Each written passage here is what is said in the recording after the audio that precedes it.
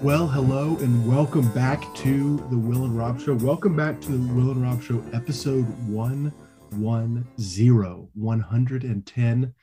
Not only is this episode 110, but you are listening to right now the final episode of the Will and Rob Show. As was mentioned a few weeks ago, Robert has the exciting opportunity to take a call at a church to intern there and to work with their pastor and youth ministry. And so we're excited for him, thankful for his service to Ministry of State, but also sad to see him go. And so with that, just a little bit of background information.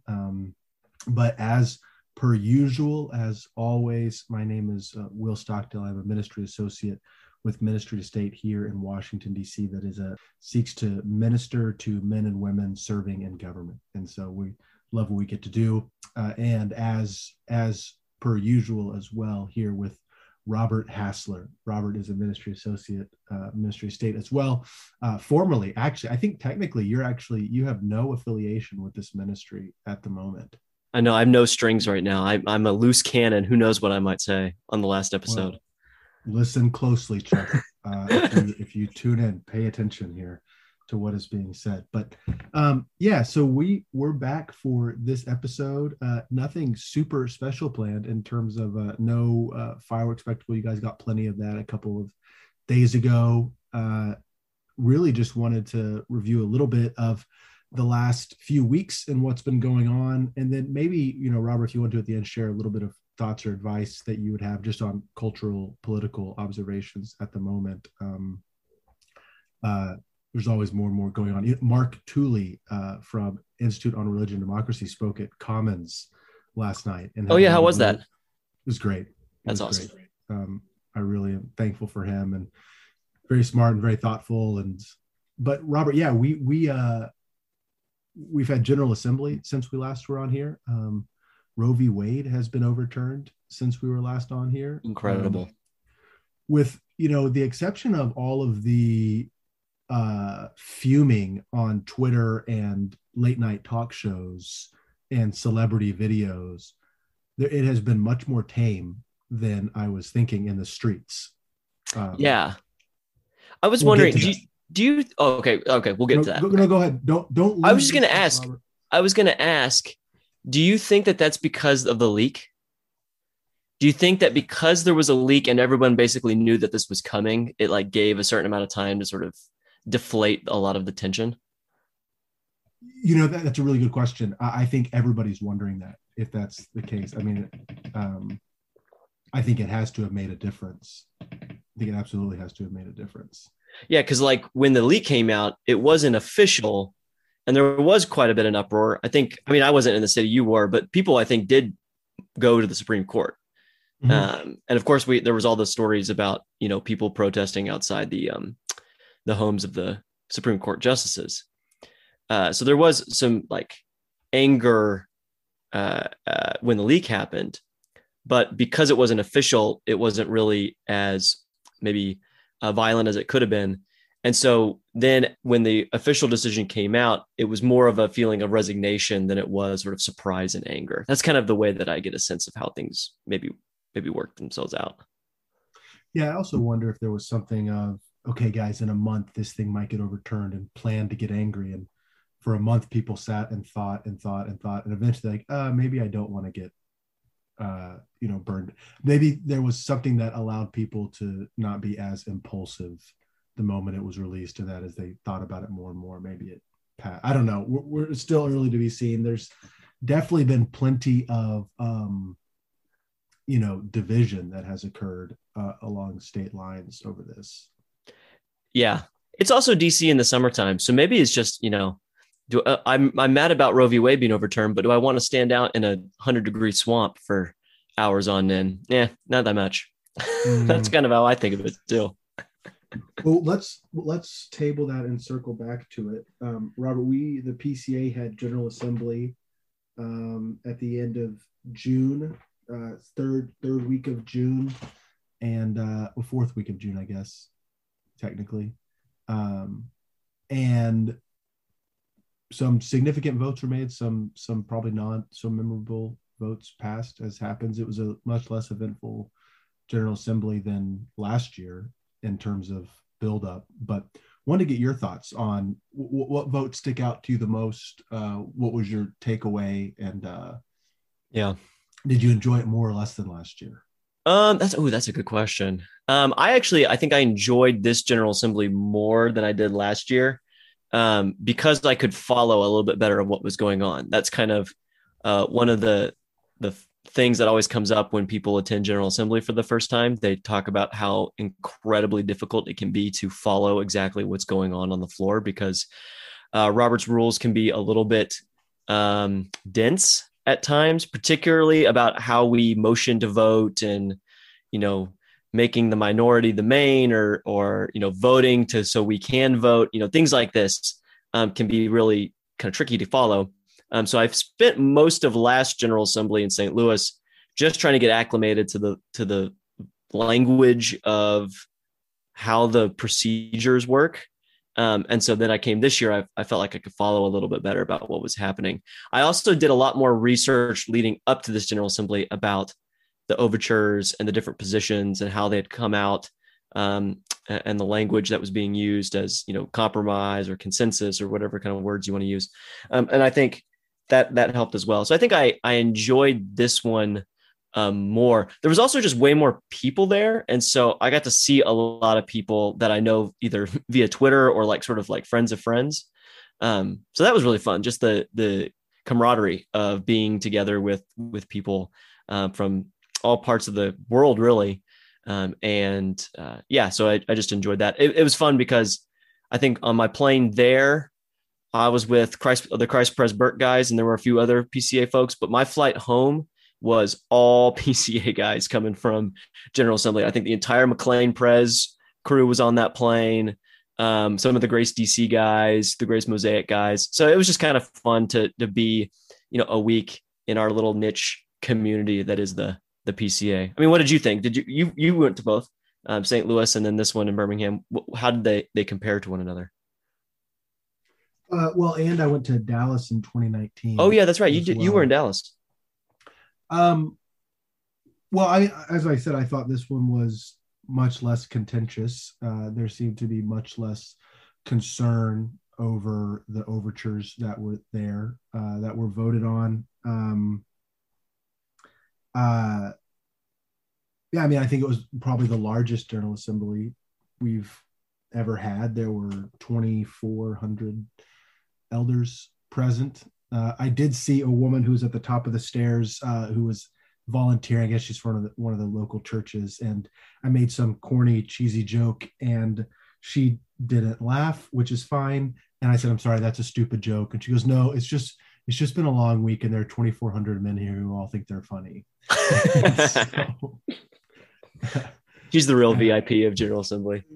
Yeah, a real hero. Well, I think votes about leaving NAE, National Association of Evangelicals, the repeat of overtures 23 and 37, more or less, that has to do with same-sex attraction and identifying. That isn't exactly the language this time. Self-describing is now the language. Self-describing.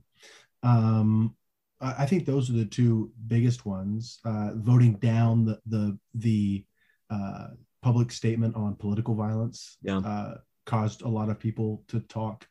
But we can go through those, Robert. Out of those three, is there one that I'm missing that you think is pretty big? Well, I think the other big thing that came out of this General Assembly, although I don't think necessarily people talked about it as much because it was just such a consensus, almost unanimous position of the PCA, was that we adopted our committee's report on abuse and sexual assault. I think that's something that the PCA has been working hard on. I know that document is over 200 pages long, and I know that people like Rachel Dellenhalder were associated with it, and so I have no doubt that it's a very good document, and I'm happy that the PCA is taking this issue seriously. I think in light of the SBC and what's going on there, I think it is important for the PCA to also examine itself and make sure that we don't have any practices or policies or issues within our own denomination that would leave women victimized in our pews in our churches. So I thought that was another big thing that happened. But because everyone was on board with it and everyone was really happy with the work, I don't think it got as much chatter because the other votes were just much more contentious in certain ways. I think as it relates maybe to the audience of this podcast who is not necessarily PCA, I think the two big ones that stick out probably are the decision to leave the NAE and then our overtures on homosexuality.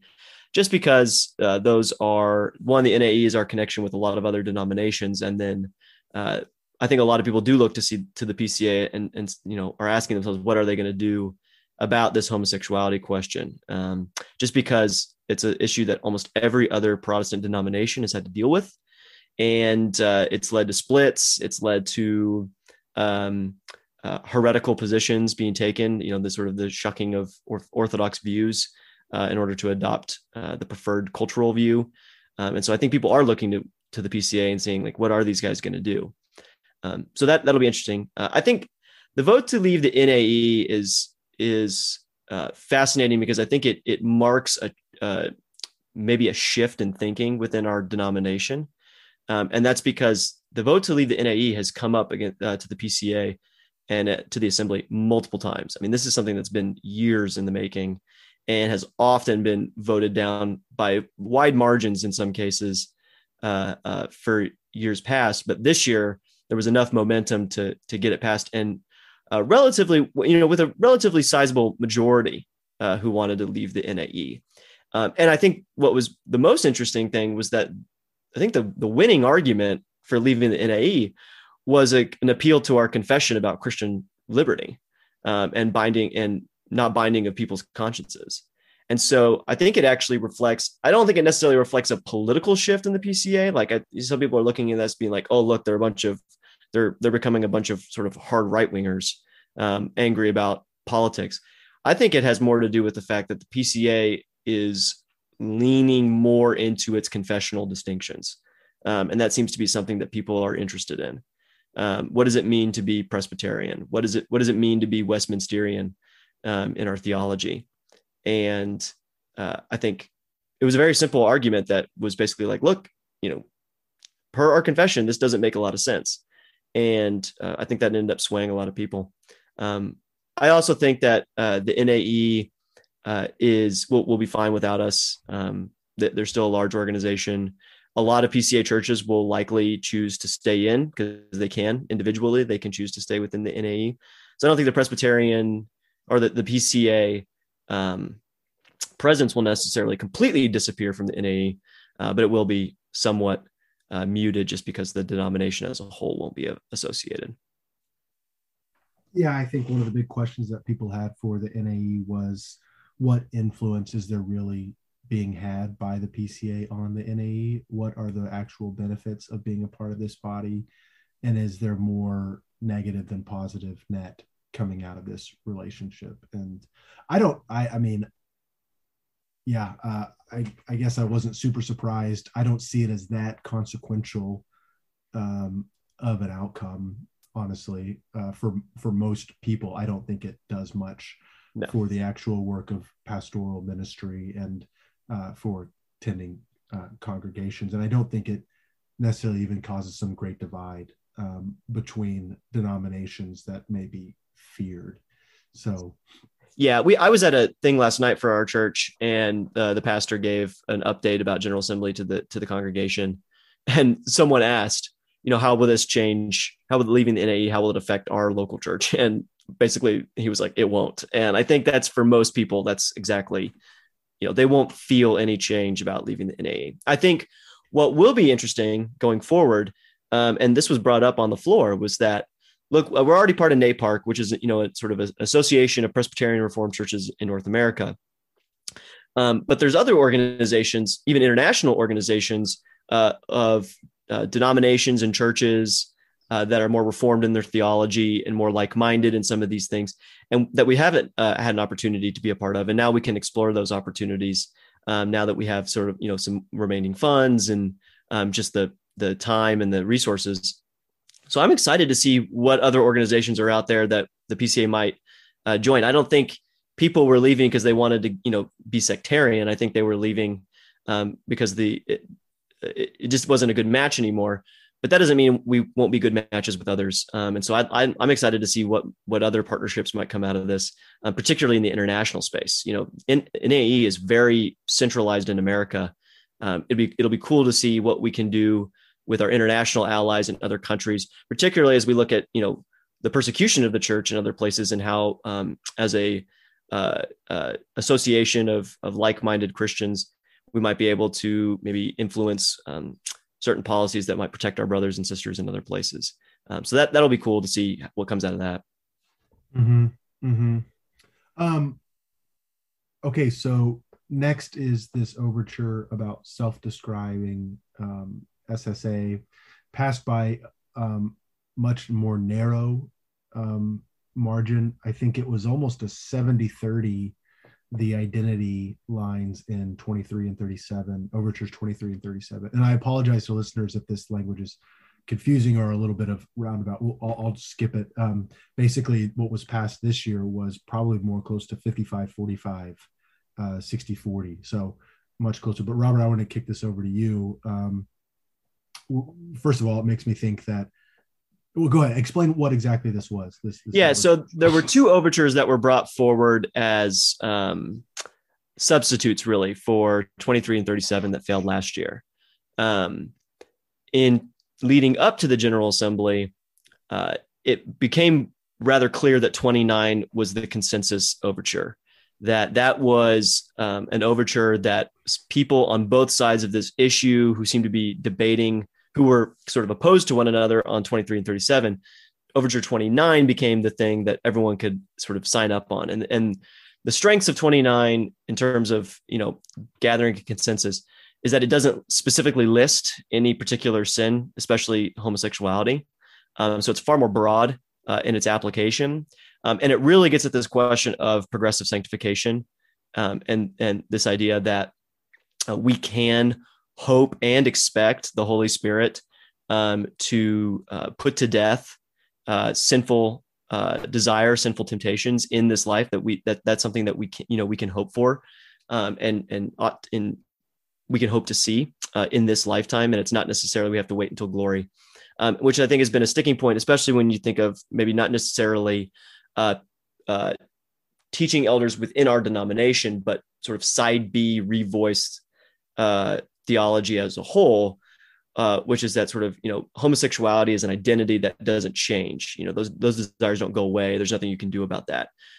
Whereas the PCA wanted to make a very strong statement that said, no, because those desires are sinful, and we've been reborn in Christ and we've been filled with the Holy Spirit, we can expect to see those desires put to death.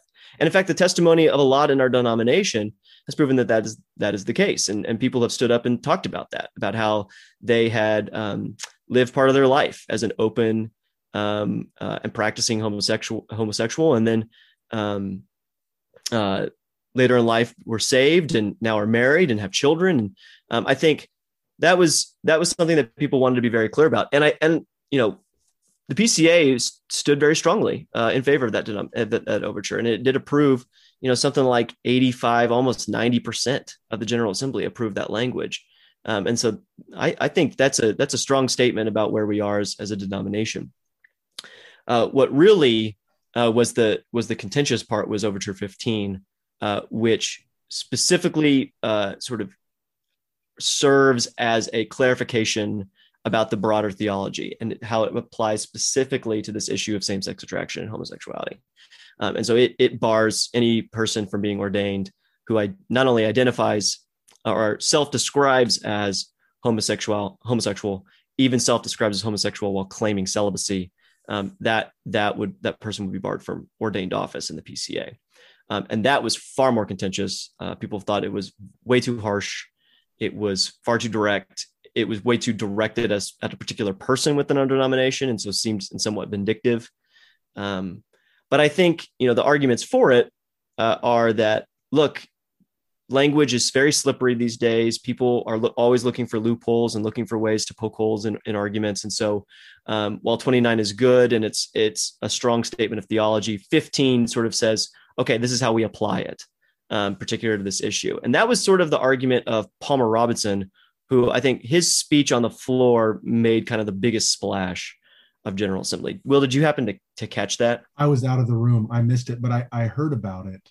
And for those of you who don't know, Palmer Robertson is one of those legendary figures in, I don't think just the PCA world, but in Reformed circles in general. He has written on covenant theology. He, I think, either founded or definitely taught at a seminary in Kenya for years and years and years. Just a faithful minister. He's probably in his 80s at this point, and just a strong, well-respected voice in the denomination. And so he came to General Assembly and stood up on the floor apparently and made some comments about this particular overture. Yeah, he made his argument was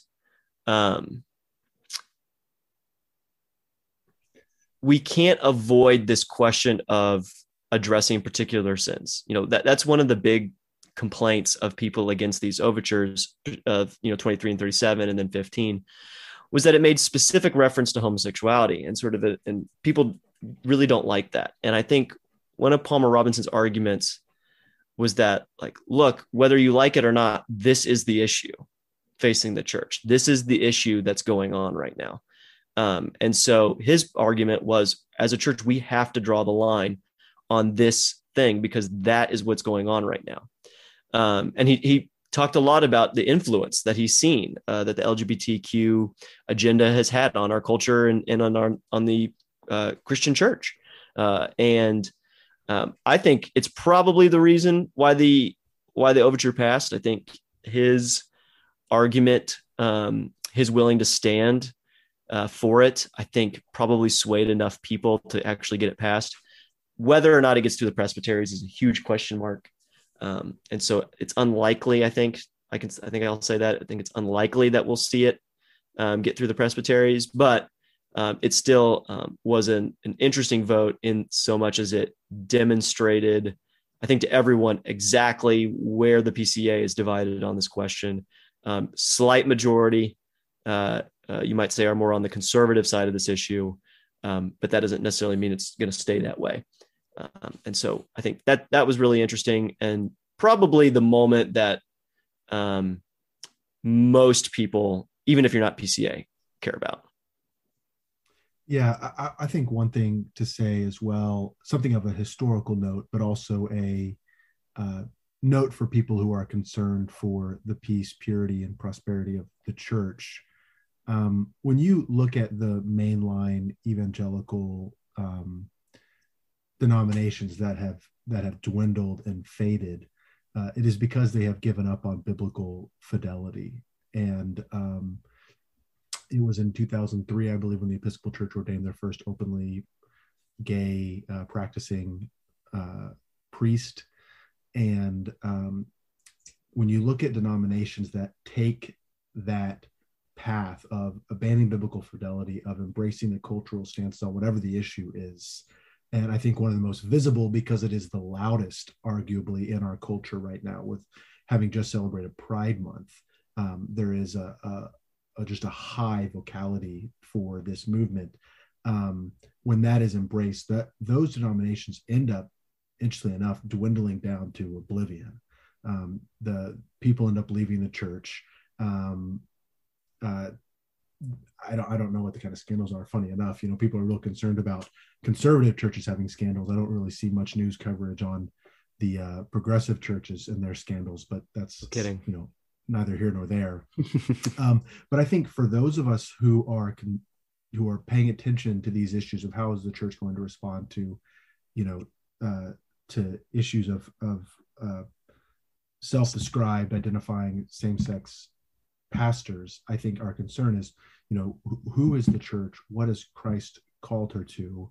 And what does it mean to be biblically faithful in this world ministering? And how do we best care for the flock who is there?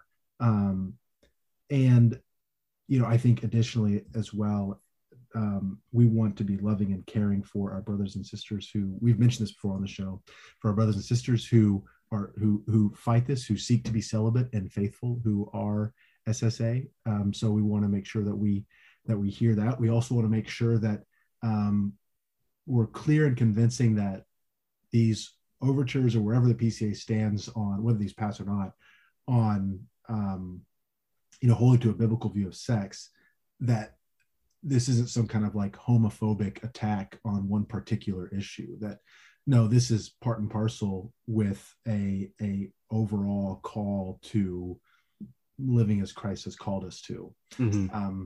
And so I think these are just some important things to lay out and to remember, that you're seeing, Christian, how the church is working with being faithful in the moment. I mean, theology is never done in a vacuum. And so our doctrine and saints of the church is being done right now in very much a crucible moment. Yeah, I think you're exactly right. And I think, one of the things that comes up in these debates is this question of loving. How are we loving these people? And, the arguments, when people debate against the overtures, they often say these things are too harsh. They tell people that we don't love them and that we don't want them to be part of our church, and that we'd rather they go away. And, Palmer Robertson stood up and basically said the opposite and said, you can't love somebody. You can't love them as Christ loved people without calling them to the truth of the Bible. And what he basically said was, we have to be able to stand boldly. And I think the way he put it was sort of utter the first word of the gospel, which is repent. If we're not doing that, then we're not really loving people, because we're not telling them the truth. And part of truly loving people is telling them the truth. And I think, so I want to be very clear that when the PCA is debating this issue, and sometimes it gets lost, but there should be no doubt amongst anybody who watches this stuff that the pastors who, even the pastors who are voting for these overtures, love the same-sex attracted male or female that's in their bodies, that are in their pews. They desire for them to come to Christ, and they want them to be part of Christ's body.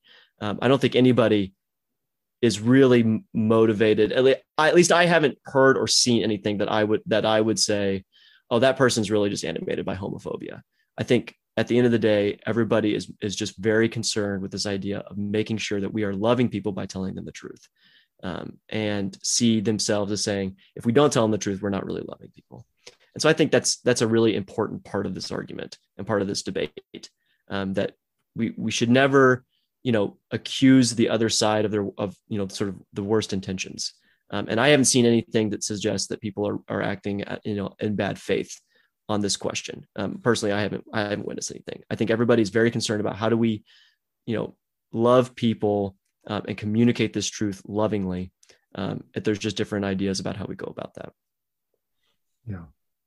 So moving on, because we could go forever probably on this, but the next thing, and we won't spend much time on here, there was a move to make a public statement on condemning political violence that actually didn't pass. And just to be clear, I don't think that's anyone who is in the PCA is saying that it's okay to just randomly pick up, your pitchfork and go downtown and start, tearing apart your local courthouse. No one is saying that it wasn't, it didn't pass, not because people were okay with that, but because there was some fogginess and fuzziness around the language of what exactly is being condemned here. I will say, honestly, we do live in pretty tumultuous times. I mean, I walk down by the Supreme Court and it's barricaded.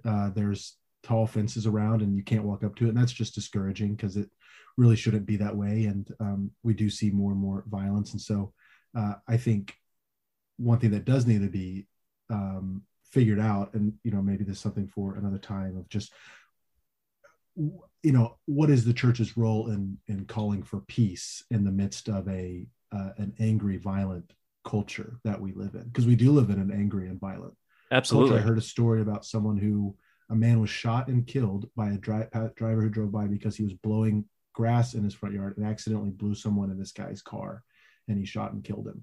I mean, that's a level of anger that is just frightening. And so there are realities that are that are dark, very, very dark, and the church needs to shine light on those. And the question is, how do we do that best? Right.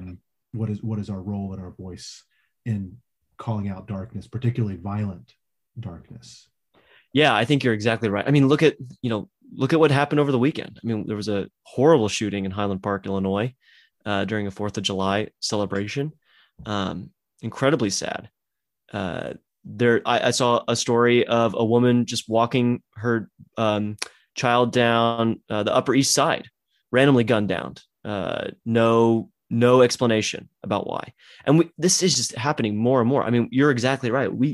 We are living in an incredibly violent culture, where it feels like almost every other day there is just some horrible act of violence. Now, some of those they're not necessarily political, but at some point, when the tension within our culture, especially on political issues, gets so hot, you really have to start wondering what's going on here. I think, when it came to the statement on political violence, one of the things that kept getting brought up, and the people who were against it, who kept saying, well, does this overture condemn the American Revolution as sort of like a good example? Because a reminder to everybody, King George III called the American Revolution the Presbyterian Rebellion. So for all of you who are not Presbyterian and celebrated 4th of July the other day, you're welcome. The people who were for the political violence statement kept coming up and basically saying, well, that obviously does not fall in with what we're talking about. But it wasn't really obvious, I think, to a lot of people exactly what kind of political violence we were talking about. And so I don't think it's dead on arrival. I think people are willing and want to make a statement, like exactly as you said, about this violent culture that we're living in. And as promoters of peace, I think the church does need to stand in a moment like this and demonstrate peace and to call for peace. I think the thing that I would like to see personally is, we have in the Reformed tradition, we have such a rich political theology that has been built out over centuries, with some of the best minds who have ever graced our churches. And it's that well is deep and it is rich. I would like to see, just as we've had 200-page committee reports on sexual assault and abuse, just as we've had the ad interim report on human sexuality, I would like to see the PCA tackle this question of political theology, because our culture is so divided, because we live in such a politically tense time, and because people don't seem to really have the tools at their hands. I remember reading a piece by a professor at Hillsdale named Adam Carrington, who I believe is Presbyterian. And one of his things he said was, look, we need to do this work because we don't have it right now. People don't have the resources in front of them. We haven't done political theology in a while. And so I'd like to see the PCA really, get its best minds together and produce a really rich document that outlines our Reformed tradition as it relates to politics, what we believe about the civil magistrate, how we apply Chapter 23 in our current culture, and see a much more robust statement. That'd be something that I would be really interested in, and I think would be really well received by the body.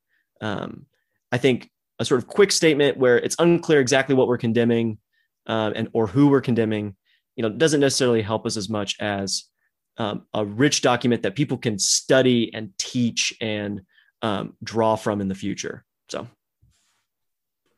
Yeah, we are in need of more political theology. I do wonder if there's any hope of having some kind of unified political theology in our climate. I think of just the divide between Christian Reconstruction, Kuyperianism versus two kingdoms. I mean, can you ever get those two sides to agree on something or to create a document that is able to get broad consensus? I have no idea. But like you said, Chapter 23 is a good place to start. We're moving rapidly here. We're going to try to squeeze a little more in. Roe v. Wade has been overturned the Friday after General Assembly. So General Assembly ended somewhat early in that there was no business that went over into Friday. It just ended on a Thursday. And then that Friday morning, there was a news release that the Supreme Court had ruled on the Dobbs case and overturning Roe v. Wade. It is now no longer a constitutional right. It has now been kicked back to the states. There was, outside the Supreme Court, there was a ton of people gathered. You had people who were joyful and exuberant, tears of joy, and then people who were grieved and angry and very, very worked up over it. So in one place, of course, you have two diametrically opposed responses to this ruling. You have public statements from places like New York Magazine that they've already done, of course, but we've seen like this magazine can help you get an abortion. So they're doubling down on those efforts. You have pregnancy centers that are being attacked and vandalized, churches as well. You have really what seems like almost an apocalyptic moment of anger from politicians. You have Samantha Bee, the late night commentator, telling her viewers, I don't know how many people even watch that show, but all 400 of them, all 400 people. And hey, I'd put any one of the Will and Rob listeners up against seriously, telling people that they need to harass and harangue Samuel Alito wherever he is and take to the streets. So I mean, it has been, and when I say apocalyptic, I really mean like a lifting of the veil to a fury from a number of politicians about what exactly this means. I mean, you could go on and list the responses that we've seen, but it's been almost shocking, and seeing viscerally how important this right and what a lot of people view it as. It is tantamount to disenfranchisement, it seems. Yeah, I just want to say that, at the General Assembly, the PCA did pass an overture unanimously that petitioned the government to overturn Roe v. Wade and to end abortion in our land. Coupled with that, with our rejection of the statement against political violence, I think that's what did it. I think the government saw those two things together and said, these guys are serious, and we better make this ruling the right way. So that's the truth that I choose to believe. That's my truth. If it's tied enough correlation, it's got to be causation, right? It was the turning down the political violence was the ultimate or else statement at the end of our petition. So that's the way I choose to look at it. No, I think, this is not an original thought. I've heard this from a couple of different commentators who I think are spot on here. At the end of the day, the Dobbs case, the overturning Roe v. Wade, it's bigger than the issue of abortion. It's bigger than this issue of individual sovereignty or right. Ultimately, it's a referendum on the sexual revolution. The sexual revolution, the abortion has been the pressure release valve for the sexual revolution that promised consequence-free, self-indulgent pleasure seeking through sex. And the reality is that what biology teaches us, what human nature teaches us, is that there is no such thing as consequence-free sex. There's always consequences to sex. And a very big consequence to sex is pregnancy and childbearing. It creates responsibility. It creates attachment. It creates duty.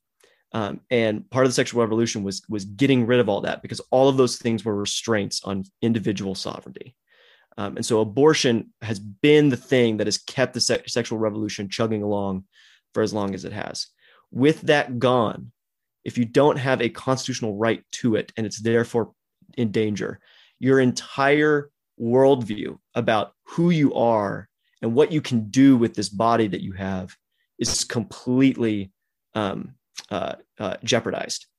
And I think that's why we see the massive amount of hyperventilation about this case, because it ultimately changes everything about a certain identity that has been very popularized in our culture. It's not a coincidence that it's not just sort of third wave feminists who are mad about it. The Barstool bros are mad about it because it means that they can't continue to basically use women as objects for their own personal sexual pleasure. I think this is a huge indictment of where we are as a culture, in particular as it relates to sex, and that's why you see so much anger. That's why there's more that the church can do than just step in and care for babies of women. We absolutely should do that. That's a must. We will do that. We have been doing that.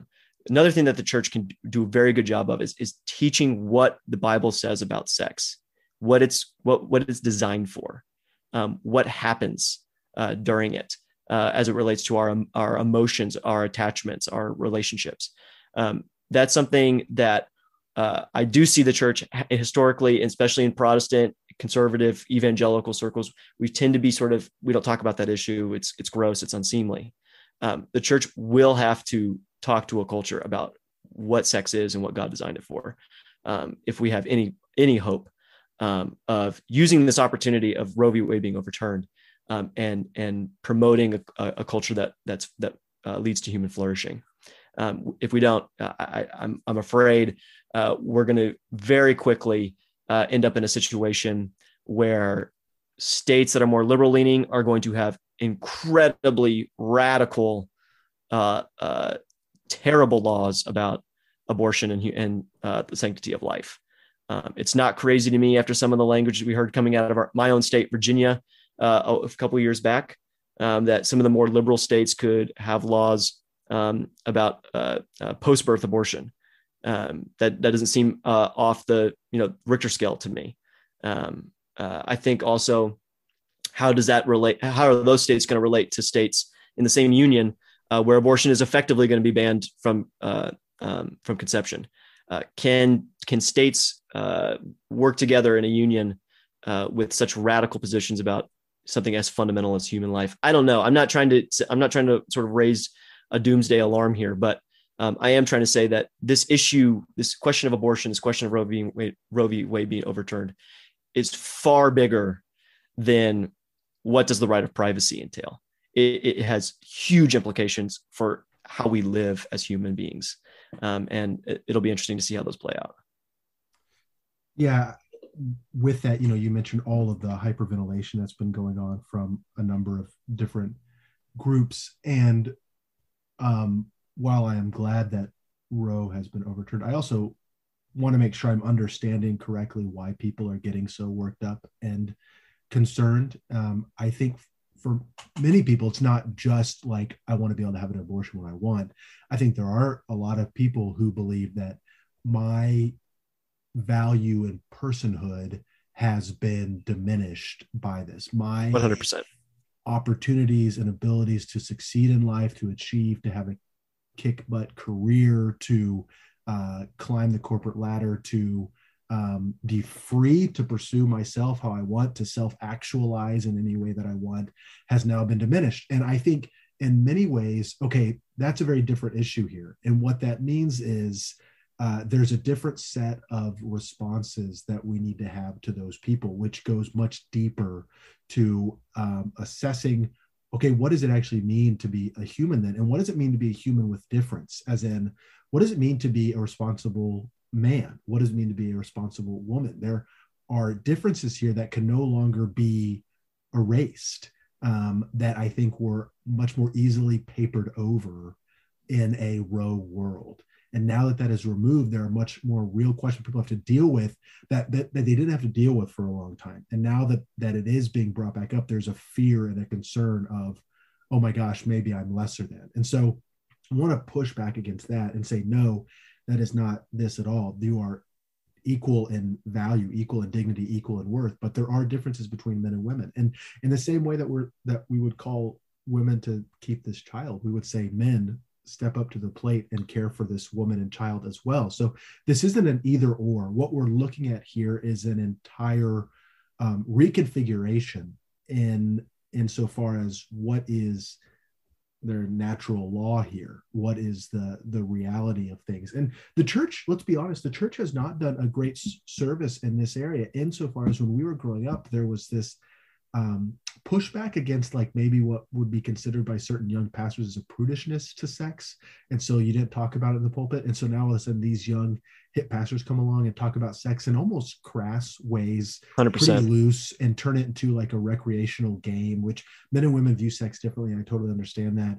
But it was cheapened in a lot of ways into just this recreational free-for-all.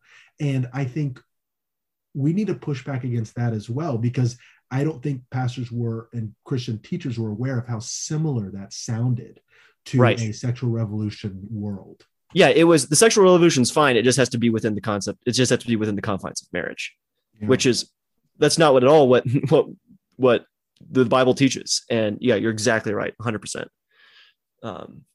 So I just think that as we look at this at church, and you know, the thing, I have a conversation with my dad, and he was, you know, he's glad Roe's overturned, but he also is very sober about it, because his thought is, have we caught the tiger by the tail? And it's not as if he isn't glad it's overturned, but I think an honest assessment, when we calm down, is, okay, now what do we do? Because this is a very different world, and you have 50 years of behaviors, you have 50 years of teaching, you have 50 years of norms that have been put in place, and now that's gone. Okay, what do we do? Again, this is not to say it's bad. Simply that, no, there's real stuff that happens here. And when you undo evil, there's some release valve that happens, and there's some consequences. And so everything from, okay, how do we have the resources to care for women and children, and how do we encourage men to stay married or get married? And the other side is, what do we do about these identity questions that view sexual expression as the apex of all human life? And both of these things are going to need to be approached and talked about in the church. And it happens, honestly, not just from podcasts or from conferences or blogs or articles, but by Christians talking to their pastors and leaders and having good conversations with their coworkers and friends. Mm-hmm. Sharing resources, yes, but our gifts are for each other and for our neighbor as well. And so we need to be able and prepared to do that. Amen. So, well, Robert, I know that you have to go because your wife is departing the house and you have children to take care of. Speaking of fatherly responsibilities here. Exactly. I'm trying to do my part here. That's good. That's good. Well, do you have any final words, Robert? This is speak now or forever hold your peace, which, if Lord will, if I get married one day, I want to have that in my wedding, because I love that part. It's like, hey, if you have any beef with this union, say it now. Otherwise, be supportive. All right. Yeah, I only have a couple of seconds here, but I do want to say that this has been a huge joy to be on this podcast with you, Will. I'm very proud of the work that we did. I'm proud of the way that we've changed our minds, how we have stood by our words in other cases. And I think, I truly believe that this has been not just beneficial, hopefully for our listeners, but beneficial for me as I've thought about how do I communicate my views to people and how they might hear those, and how I can do that lovingly and in the spirit of humility that we're called to in Scripture. So really proud of our work that we've done here. Will, I'm excited to see how you carry on the MTS podcast. I know you will do great work with it. I know I'll be an avid listener to everything that you do. And so best of luck as you move forward with the new podcast. Thank you. And to the listeners, thank you for tuning in as long as you did. I apologize if anything I ever said offended you or hurt you, or you just downright thought was stupid. It probably was. And so I appreciate the feedback that we did receive over the course of the show too. So, and with that, I think I'll sign out. All right. Well, Robert, thankful for you. Love you. Excited for your new journey and chapter, what you're doing. Thankful for what we did on this podcast. I really enjoyed it. And so thank you all for listening. Follow Robert at RD Hassler. You can follow me at Stockdale Will. Check out ministryestate.org. And we thank you so much for listening to this show.